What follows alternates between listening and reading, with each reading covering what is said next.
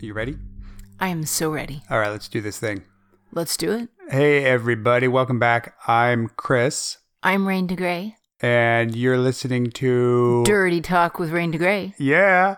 So, I'm competitive. So am I. I know this is no surprise to you. No surprise. And I know that you're extremely competitive. I would like to compete. But I was accused of something the other day, which even I was surprised by. What were you accused of? I was playing Uno with my 9-year-old daughter, and I just happened to get a really bad hand, right? I had a lot of wild cards in my hand, and I wound up winning the game of Uno in about 2 turns. And she wound up with about 10 cards in her hand at the end after 2 turns because I had all these great wild cards and just kept giving her cards. She got frustrated and dumped all her cards on my head after we played and accused me of cheating in Uno against a 9-year-old. You're a crafty fellow. Yeah, I'm competitive, but I'm not so competitive that I would cheat in Uno. And what she accused me of was stacking the deck because she knows I like magic and I know some magic tricks. And you're good with cards. I'm really good with a deck of cards, and I was a card dealer for a number of years. Since I'm good with the sleight of hand, she said that I had stacked the deck somehow as I was shuffling the cards to give myself the best possible starting Uno hand.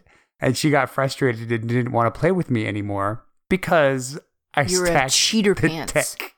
And I will admit that I am competitive, but I am not to the level of competitiveness that I will cheat my 9-year-old daughter out of a game of Uno. The competitiveness can actually get pretty fierce around this house. Oh, God, yeah. I was so competitive as a child that my mother wouldn't play with you anymore because when I would lose, I would flip the board. I used to play Parcheesi with her, and I would get so frustrated when I would lose, I would wing the board across the room. Yeah. Yeah, my daughter used to do that, but now we have instigated a rule that after every game, whether you win or lose, you shake the other person's hand and you say, "Good game." And I was surprised that she came in, dumped all her leftover cards on my head because she was so frustrated. It was not a good game. And I know I've taught you the good game because we have gotten to some pretty mighty... Fierce, competitive... Connect 4 games. Yeah. Over breakfast. Mm-hmm. And I've taught you Connect 4 strategy. You have. I'm a better competitor now. Oh, because believe it or not, there is a strategy to Connect 4. Oh, hell yeah. And they've actually found that given perfect play, that the person that goes first will always win. And that there is only one outcome that could possibly happen in a perfect play game. And you can win, but you have to go first, and you always have to put your first checker in the center row. Okay. I beat you probably 9 times out of 10. No, it is not 9. It's 8 out of 10. Oh, so I misrepresented. Gosh. I misrepresented my Connect 4 dominance of you. Sorry, 8 out of 10 times I probably best you in the Connect 4. I win sometimes. You do. Your dominance over me with your Connect 4. I'll tell you, your game has gotten a lot better. Mm-hmm. Well, I am competitive. It's a lot more satisfying to beat you now. Maybe tomorrow after breakfast, Connect 4? Bring it. Let's do it. So to tie it all up, what do these 2 things have in common, Miss Rain? Uno and Connect 4? They're games? Yes. And... Pray tell, enlighten me. Black. Black. I do like black. My little goth heart does like black. So Uno cards are black. Correct. Right? And some of the original Connect 4 games, the checkers were black. True. And that brings us to today's topic. Which is? We are calling this episode Shades of Grey. And... So black is the darkest shade of gray. Yeah, but it's on the scale of gray.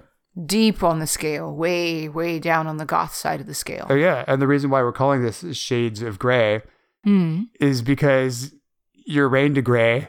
Yes, last I checked. And you interview Grey Dancer later on in the podcast.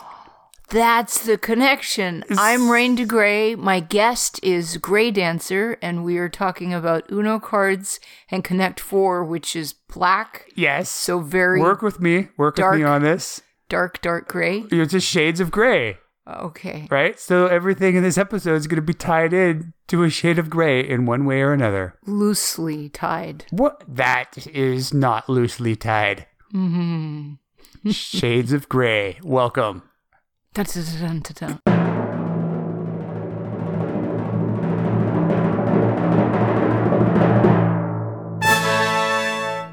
Okay, all right. I see where you're going with this. I can work with it. Yeah. And I found something out today that intrigued me as well. Pray tell. I was teasing you. You teasing me? I'm shocked. Yes. I know you went out for pizza last night. Because pizza's delicious. And I know what your favorite kind of pizza is. What's my favorite kind of pizza? Your favorite kind of pizza is black olive. See what I did there? Black again. Uh-huh. On the grayscale. And pineapple. The best pizza in the world. Thank you very much. Pineapple and olives, always that is the way to go. Yes. I know that is your favorite preferred pizza. Fuck yeah. And so I was teasing you about the pineapple and olive pizza, and you claimed that there is a Reddit. There's a Reddit thread full of people talking about how the best possible pizza is pineapple and olives. I'm sure of it. I called your bluff. Yeah. And I went to go look online And saying, no, there is not, because you pulled that out of your ass. Was there a Reddit thread? I didn't get to Reddit because what I did find was that you and Deadpool have something in common. I love Deadpool. What do me and Deadpool have in common? Deadpool's favorite pizza happens to be black olive and pineapple. Boom! And boom goes the dynamite. I'm telling you, son, that is the best pizza. All right, so that vindicated your pizza choice in my eyes. If Deadpool can enjoy black olive and pineapple pizza, then I will not tease you as strongly as I have about choosing black olive and pineapple. Oh, so you're promising to tease me less. Yes. Gee, thanks. And when I was telling my friend about this earlier, she understood because pineapple is sweet and olives are salty. Yes. Pineapple and olive? Sweet and salty. And I guess they're taking the place of bacon. Yeah, I didn't really I see didn't that get that connection, but she was saying, so I need to make you a t-shirt that says olives are my bacon. That's going to be obscure, but I'll wear an olives is my bacon t-shirt. If any of you feel that there's a similarity between olives and bacon, by all means, email us and let us know your thoughts. I'm curious. Speaking of black, or shades of gray, I should say. Speaking of gray, I know that you are quite goth. It's true. I am pretty goth. You've always self-identified as goth. Hell yes. What if I were to look in your closet, would I find that the color of most clothes are? 90% of my wardrobe is black. And when I got hired to work for Insects, the company policy is that you had to be in head to toe black. And it was the easiest hire in the world because my natural wardrobe I already had transitioned flawlessly into working for Insects. So yes, mainly I've been wearing basically as much black as possible since I was 16. So you have a black little goth heart. I do. Yeah. Most people don't know this. Some of your pictures, you are glamorous and colorful. That's stage clothes. But your day-to-day. Head to toe black, baby. Black. How black are you? I wear black on the outside because black is how I feel on the inside. But are you Vanta Black? What's Vanta Black? Vanta Black is the blackest substance in the world. It's the blackest man-made thing in the world. It's actually owned by a company named Surrey Nanosystems. It is made up of vertically aligned carbon nanotubes. And it's so black that it absorbs 99.965% of all light that shines upon it. What? Yeah, you cannot get an idea of how black this was. If you had a Vanta Black soul, you would basically... Be a black hole? You would be a black hole. Wow. I don't think you're Vanta Black. I'm not Vanta Black. That's some serious big league black right there. Yeah, on the website, I'll throw up some videos showing Vanta Black, and it's obscene because it's so black that it distorts everything around it. any contour, anything. Like, you know black, right? And you have black things in your life. You do not understand Vanta Black. It is the absence. It basically eliminates anything that's put in front of. And it's not a paint that they use. They have to grow it. They have to grow these carbon nanotubes on a surface for it to work. So what you're saying is that we're living in the future and this is some serious sci-fi shit. They have come up with a black that is so black that it distorts light. There was a pavilion at the last Winter Olympics in South Korea that was covered in Vanta Black. And if you look it up, again, I'll put some links on the website. If you look it up, it bends your mind to see these things. And also some of the videos of people shining laser beams at things coated in Vanta Black, because the light completely disappears. And if I were to hold something made of Vanta Black in front of my face would look like it was just cut out of the picture. Wow. It's amazing. But if Vanta Black's not dark enough for you, That sounds pretty dark. How can it get any darker? Vanta Black 2.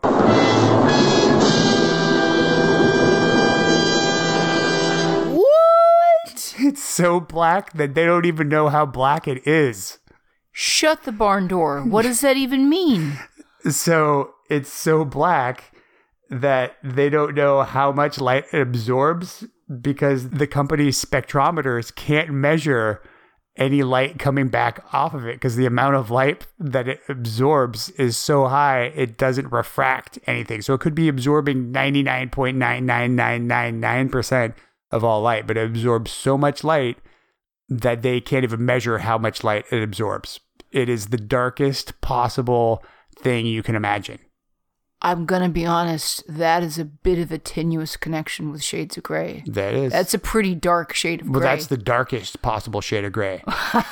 So that's where we're starting, the darkest possible shade of gray, and it's just going to keep getting lighter from there.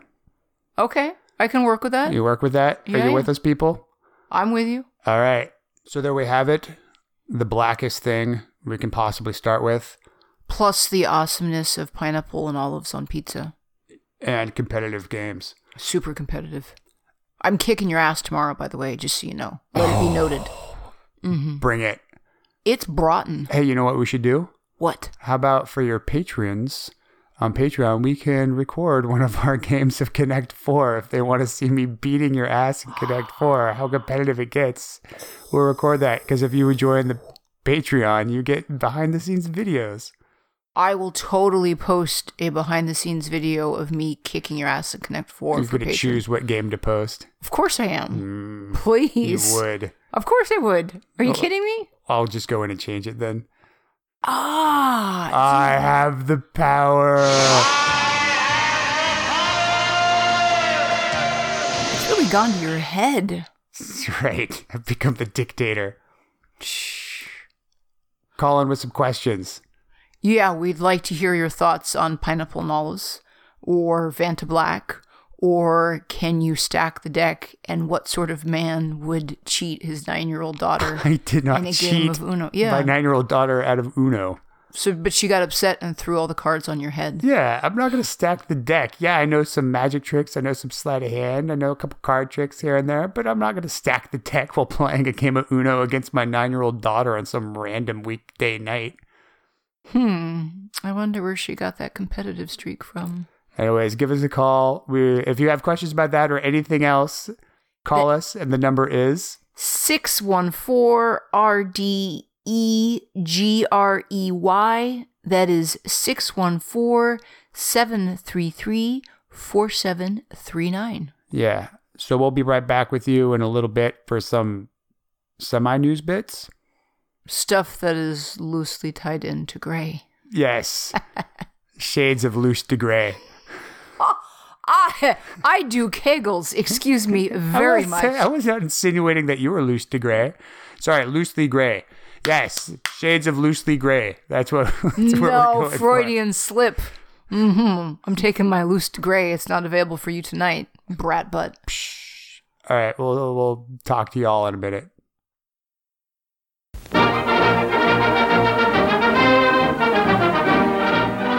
From around the world to your living room, this is News Bits.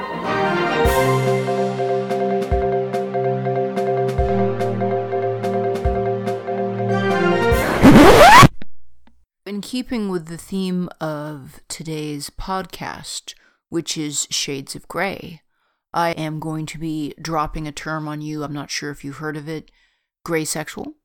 Human sexuality, we are realizing, is on a spectrum where we used to think gay and straight, and now we realize there's gay, straight, there's bisexual, there's pansexual. That scale slides all over the place. It turns out that there's more than just people that have sexuality and people that are asexual. There are people that self-identify as gray sexual. What is gray sexual, you may ask? What is gray sexual? Why, thank you for asking. Let me lay it on you. A gray sexual person is someone who occasionally has sexual attraction and or feelings, but generally not. So you can be asexual, but asexual says no sexual feelings at all. Gray sexual has a very low level of sexual feelings depending on the time and circumstance. So just like it's a sliding scale between I'm totally into banging and I'm not into banging at all, gray sexual is on the lower end of the scale, but it is not zero. And I've seen and referenced people identifying themselves as gray sexual, and I was kind of curious, so I actually went and looked it up. Well, I think a lot of people will go through different phases of their life. I know I've gone through different phases, whether I've been depressed or I've been stressed or anything like that, where I haven't felt sexual or being sexual with people, even attractive people that I've come across. I'll acknowledge that they're attractive, but won't want to act on anything like that. So, but you're talking about people that this is their natural state of being, not that they're just going through a rough time. Right. Or I'm not hormonal. talking about sexuality as libido being lowered as a result of some temporary depression you're wading through. Gray sexual people are not asexual. They don't have zero sex drive, but they have a very low level of sex drive. It can tie into demisexual, where you need to have an intense connection. So gray sexual people are not going to be swingers. They're not just going to go get drunk and hook up with some chick at the bar.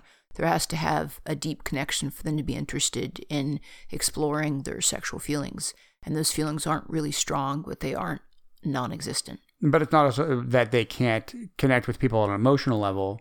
It's just more of a physical, sexual level. Yes. Okay. Right. That's interesting.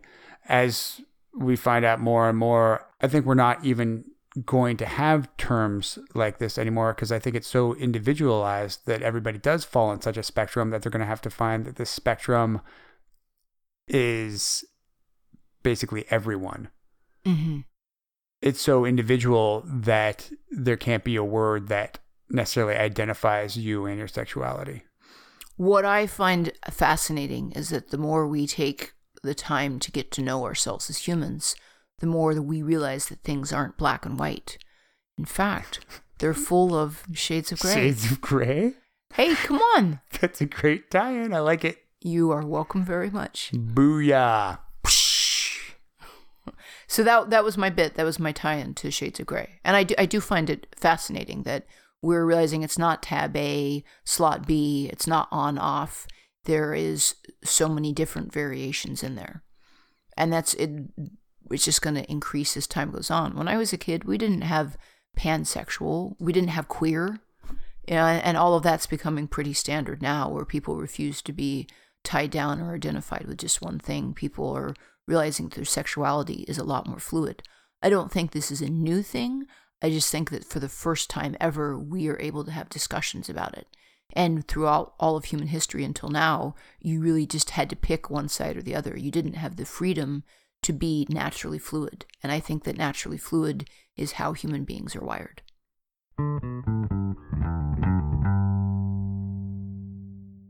My semi-news bit, Mm-hmm. and I guess we're kind of running the spectrum on what we're considering news bits in this episode, We're flexible. because it's a shade of news bits.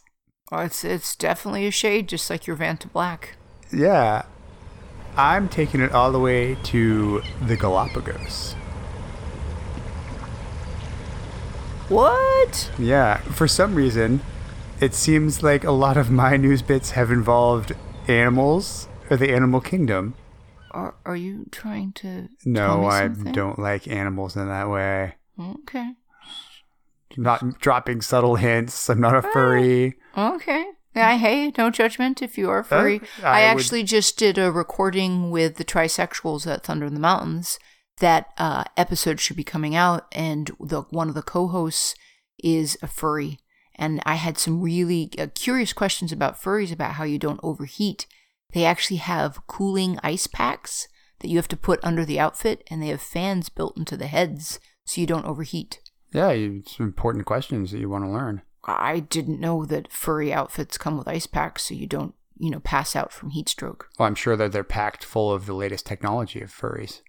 It's an expensive proclivity to be a furry. Most fetishes can get fairly expensive depending how much you choose to delve and indulge in them. I would say that it's much more expensive to be a furry than to have a spanking fetish. Yeah, true. You just need your hand and a willing bottom. Mm-hmm. So back to it. My semi-news bit is about the blue-footed booby. That's a shade of gray. How? Because blue kind of abuts on the spectrum of gray. That is a tenuous connection, my friend. There's Do go on. bluish gray, right? There is bluish Gray can move into blue. That's loose. So everybody's favorite blue-footed bird, the booby. For those of you who don't know, the reason why their feet are blue is from carotenoids. If a booby that is not blue-footed, if the common booby eats a diet that is high in carotenoids, the excess carotenoids in their diet goes to their feet and can make them a vibrant color of blue. And let me guess, the lady boobies love them some bright blue? They do, and there's also a biological reason for this, is because the carotenoids are used in the body for immunity and detoxification. So it shows the healthiness of the individual booby. The brighter their feet are, they're not using those carotenoids in their body to fight off disease, and they can afford to store them in their feet and flaunt how healthy they are. And the male blue-footed booby uses his bright blue feet in a ritual mating dance. Check out my health, ladies. Yeah, look at my feet, how bright and blue they are. Research has shown, and this is what led me to want to talk about this, as I was listening to NPR a while ago and somebody started discussing this. They've done research into the blue-footed boobies, and they found that women in the blue-footed booby community are biased towards men with brighter blue feet. Well, that was an awkward sentence to say. That was full of alliteration and packed full of bees. I'm sure you enjoyed the alliteration in that. I did. And so they've done studies, and they've taken blue-footed boobies that have mated with women, and they have artificially made their feet less blue, possibly made them grayer. Oh, Therein lies nice the tie-in. Oh. So the gray-footed booby, when they mate with the females, what they have found is that even controlling for whether it's a good year for brooding or not, after mating with a booby that has duller feet, the eggs are smaller sized, lower in volume, and lacking in some essential nutrients. And the women put off egg laying longer if the guy's feet are not as blue. Wow. So gold digging just doesn't happen in humans. Would you call them gold diggers? They're blue diggers? They're immunity and health diggers. They Well, want what's best for their offspring. I guess they do want, so they choose the men. Most species do that. They choose the partner, the mate that can present as more healthy, virile, right? But this is one of the first instances I've seen that, whether consciously or subconsciously, In a deep biological level, the female blue-footed boobies are withholding their best for the egg. From the because- offspring. So the offspring is actually suffering if the male, that even if it's artificial, even if the male is completely healthy and they've artificially dulled and grayed his feet, that the women will respond in this way by not giving the offspring as much of a survival chance. Wow. Yeah, these blue-footed boobies are Starbilly Sneetches. Indeed. in such a way. And they've done other research that shows that the children of a booby whose feet are bluer actually grow quicker than the duller-footed boobies, whether it be genetics because they're fighting disease and they can't use their carotenoids to flaunt their blueness in their boobies. Their booty boobies. I don't know how to say that sentence. I don't know that it's salvageable. We can just move on. Anyway, blue-footed boobies, another wonder of the animal kingdom. The animal kingdom is glorious and fabulous, but I am glad you're not a furry. Because it's hard to fuck if you're a furry. There's a lot of accoutrements that get in the way. There is hair mashed in places you wouldn't want hair. The thing is, even if you have a zipper as a furry and you're unzipping and you go to dock, you're hauling fur out of your crevices, man. Well, if I was a furry, I would be my favorite animal, which we've discussed previously in the podcast, which is the naked mole rat. So there wouldn't be a whole lot of fur involved, would there? See, here I thought you'd be a bear, but no, you'd be a naked mole rat. I'd be a naked mole rat furry. Wow, that might be a first.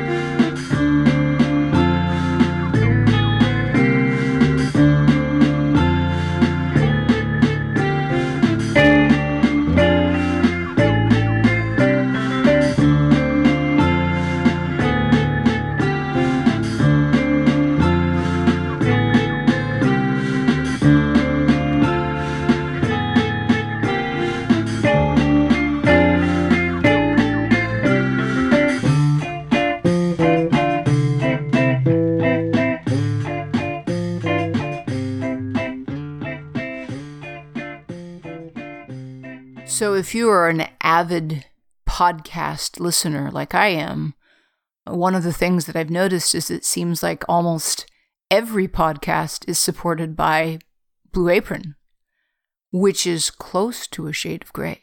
Ooh. Yeah, I went there. However, Dirty Talk with Rain to Gray is not currently supported by Blue Apron. While we're waiting for that sweet Blue Apron support to roll in, this podcast is currently supported by Patreon. I would not be able to create this without my Patreon supporters. If you love what I'm doing, I know that I certainly do, but this is a labor of love. I need your support. I need your vote of confidence. If you're enjoying listening, by all means, please consider joining my Patreon. There is a ton of cool rewards, behind-the-scenes photos, material that isn't posted anywhere else. You get videos, and you also get this podcast a week before anyone else. That would make you one of the special kids. Yes. Plus, depending on the level you support, you get interesting outtakes and full interviews with some of our wonderful, lovely podcast guests. So you could see behind the scenes what it's like before you put your editing touch on it? Yep. Yeah, you work hard on polishing this up. And I acknowledge that. I'm very grateful.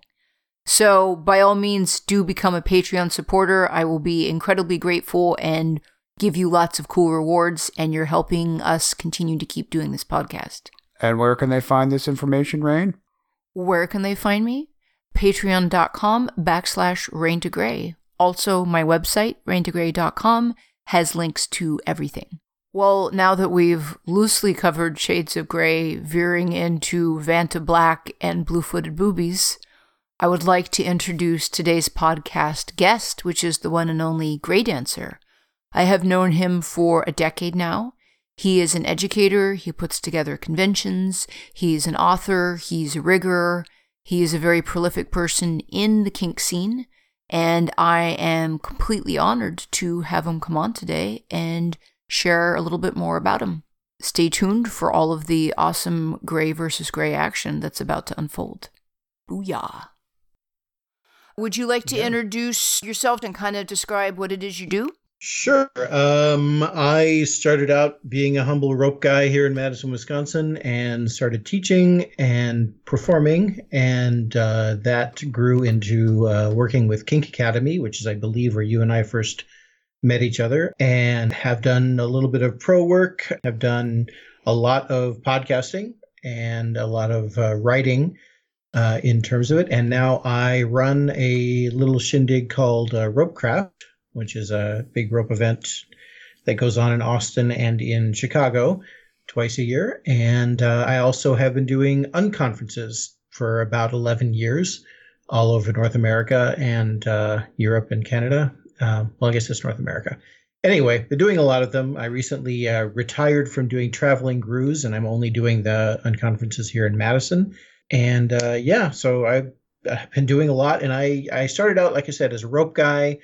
Now I identify a lot still with rope, but also more with power exchange type stuff. I'm in a 24/7 TPE type exchange with my partner Naya, and also polyamory and consent and things like that, because, the longer you live in the lifestyle, the more the quality of it is more important than the, specifics, I think. You start to get into the less about how you throw a auger and more about how does this person interact with me and communicate and feel. Exactly. Yes. I'm kind of curious because I'm starting to do more travel these days. I'm getting invited to more things out of state. What was your decision to make you stop traveling? As an educator, I'm really curious. Well, I'm not stopping traveling as an educator. The thing that I've been trying to do is make a living off of kink. Yeah, I know. Go figure. You're so funny. Isn't it silly? And for a while, and honestly, the GRUs themselves were originally designed to just be self-sufficient break-even events. We started to make a little bit of profit, and so we started giving away awards to educators and also to charity, and was still making a little bit. It got to a point where it was like either I needed to stop doing GRU, I needed to charge a little bit more to see if I could cover my costs a little more. And we tried that for a while, and it kind of came down to where I reached the point where I was going to have to start charging more than I wanted. The whole point of the GRUs was to be accessible, to make it an accessible event that people who can't afford to go pay $1,000 for an event could still have a good time in their local community. And I didn't want to change that. And the fact is that open space, it's been proven to work. The events have been successful in and of themselves. They just aren't successful to the point where they would support someone. So I'm hoping, and so far it's been happening, that open spaces will start to pop up without GRUs. Necessarily, because GRU itself stands for Great Answers Rope-tastic Unconference Extravaganza. So now we're in November. There's going to be the Kansas City Leather Unconference. Baltimore is having a cigar and leather unconference. I can't remember when that is, but they're going on, and I'd much rather see that kind of thing go on than try and have to. Plus, quite frankly, 11 years of traveling everywhere. It's been great. I've gotten to know a lot of people, but at a certain point, I want to spend some time in the home that I'm renting. So, as an educator, I am always getting invites to travel out of state. And what is never part of the invite is any way to cover, they cover travel fees and they give you a free ticket to the event. But they're paying you in attention cookies, and I cannot pay my rent in attention cookies. Yeah. And as an educator, it worries me what we have set up where you need to give back to the community, and educators shouldn't be paid because we are educating for the good of the common kink pool. And that's a very noble concept. But what happens is, because that's the way educating is set up, you're getting people that are choosing to educate for attention cookies, for some status and notoriety, for a pool of young, impressionable play partners who think because they've seen you on a stage, you're awesome sauce. And then we're shocked when time and time again, you have educators and presenters that get a little notoriety and they think that they can get away with anything. And all of a sudden people are getting their consent violated. Where if we were to actually pay educators for the time and knowledge they've accumulated, we wouldn't be having those issues. Here's the thing, and I'm going to probably get myself in a little trouble here, is that, the dirty little secret is that not everybody teaches for free. As an event producer, I can tell you that you don't get it if you don't ask for it. And there are people who they ask for a fee, and we have found ways to pay them something. You can't always do that, and there are some people who, you pay them what you're worth, and that is, that means the event doesn't get to do other things. There are certainly levels of presenting, but it's always been that way. It's always been a thing where people would say, well, you know what, I don't tell anybody, but I'm going to pay you such and such. We are very open about what we pay people because we don't want to fall into that. But I know as a presenter and talking with other presenters, I found out eventually that, this whole give back thing is not something that is always observed. But I'll tell you the other thing that you were talking about that. And like, there's two different soapboxes here. One is we should pay presenters more. But the thing is that it's not about the events that need to pay presenters more. The events need to charge the community more, and the community needs to actually pay to have it go there. There's really tight margins. But on the other hand, there's also the fact that we need to find ways to honor callings other than community leader or presenter. As being valuable to the community. Because right now, if you're a new person coming into the community, like, hey, I want to be a somebody who's of value, who, people look at and go, yes, this is a person who's valuable to us. And basically the two tracks are presenter or performer, or community leader, munch, type thing like that. And those are the two things. And how do you become a presenter or performer? You tie with a whole lot of people in really showy ways. So people ask you to do that.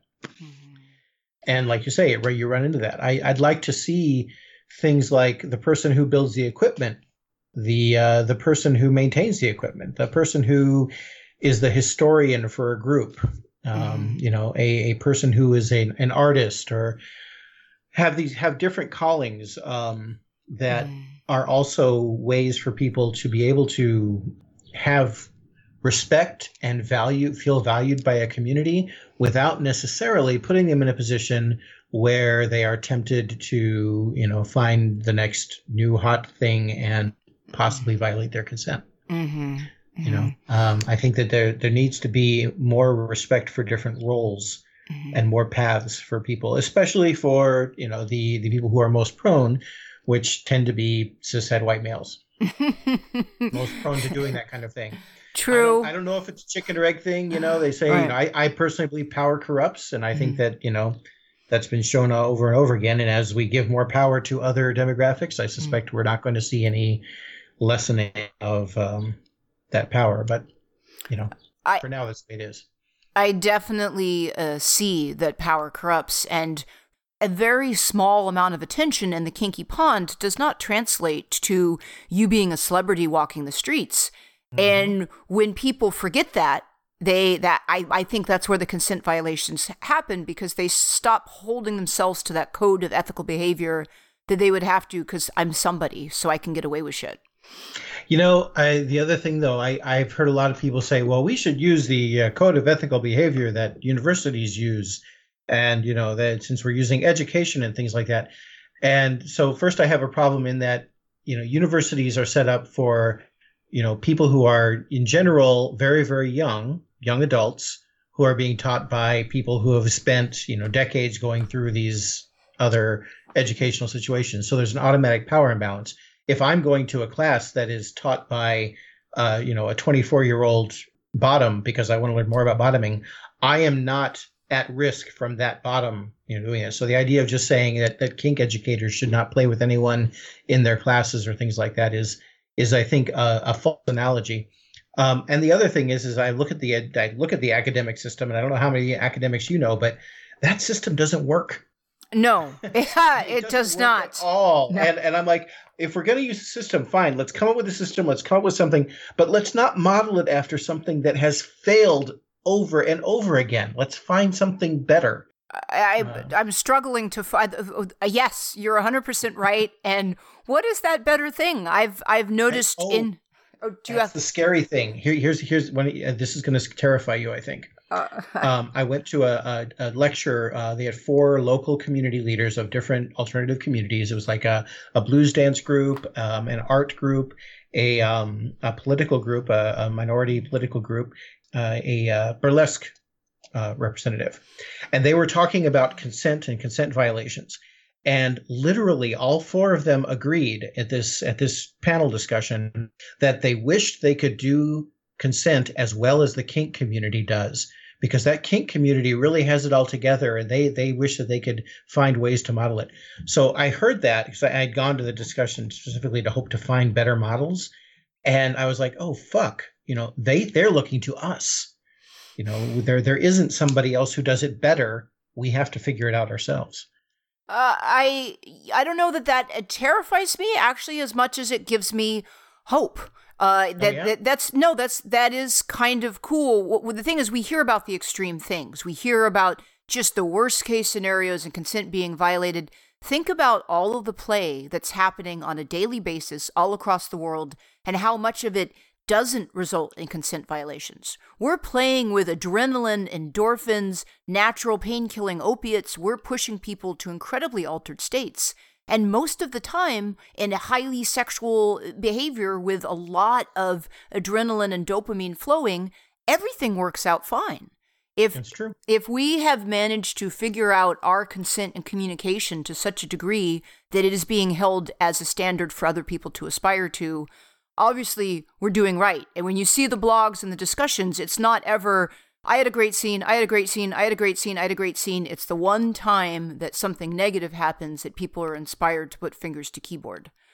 That's true. That's kind of my takeaway, actually. It's a little reassuring. But what do they say with Yelp? It's people are 10 times more likely to leave a negative review than a positive review. No one ever says, this was a great sandwich, this was a great scene. It's the one time where everything goes awry and they find a pube in their sandwich that they're going to start talking. So I did meet someone recently who her top gave her a Yelp review on her profile. That was kind of funny. Like 100% would travel with this person again. That's awesome. Wow. Yeah. Okay. I want to thank you so much for joining us. And before we go, is there anything that you would like to pitch or promote? Oh, well, I'm the easiest person in the world to stalk. Gray Dancer, GrayDancer. I definitely would love to see people come into Austin in October for Ropecraft, and ropecraft.net is that website. And I also, my only, if people are in the Madison area or Chicago or Minneapolis, it's not too far a drive, to come to the GRU, which is gru.space. I guess the only personal pitch right now, my personal trajectory is that I'm working more on bringing visual practice into kink. I started out doing sketchnoting and graphic recording. And, have you seen those things like at businesses where people do like the videos or the big, huge banners with markers and stuff like that? Mm-hmm. I'm starting to try and bring that to kink communities as well. So that's one of the things that I think we would benefit as a visual community to do that. So it's my own personal thing right now. But I'm on Twitter, Gray Dancer, Instagram, Gray Dancer, everything's Gray Dancer.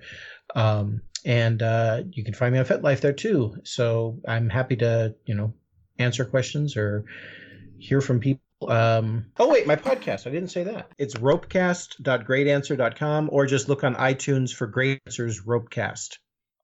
Thank you so much for joining me, and thank you. We will talk soon. Take care. Okay, bye. And that's a wrap for this episode of Shades of Grey. For this episode of Dirty Talk with Rain de Grey, Shades of Grey. Whoa, nice. Yeah, that was a good. You look very pleased with yourself. That was a good one. I'm always pleased with myself. I know. Thanks again for joining us. We shall see you next time. But remember, we are always taking questions or feedback, or if you just want to send us something weird, I don't know. Careful with how you're saying that. I've had one person, I think they have to be from Europe. They've called 7 times. They have not left a message. They tend to call at 7 in the morning in my time. They keep calling the line, hoping for me to pick up. We don't answer this phone line. It's a message-only phone line. But if you do want to call in and leave a message of some sorts, the number is 614 RDEGREY. That is 614-733-4739. Also, if you've been enjoying this podcast, please check us out on iTunes, Google Play Music, Stitcher, Spreaker, TuneIn Radio, iHeartRadio, or Radio Public, wherever you get your podcasts for whatever device you're listening on. Go there, check us out on there, rate us. Wow, we're all over the place. Subscribe. Yeah, we're everywhere. It really helps if you rate and subscribe. Help other people find this. If you think what we're doing is fun and valuable, help other people find it. It really, really means a lot to us. Thanks for joining us, and we will talk to you soon. Till next time.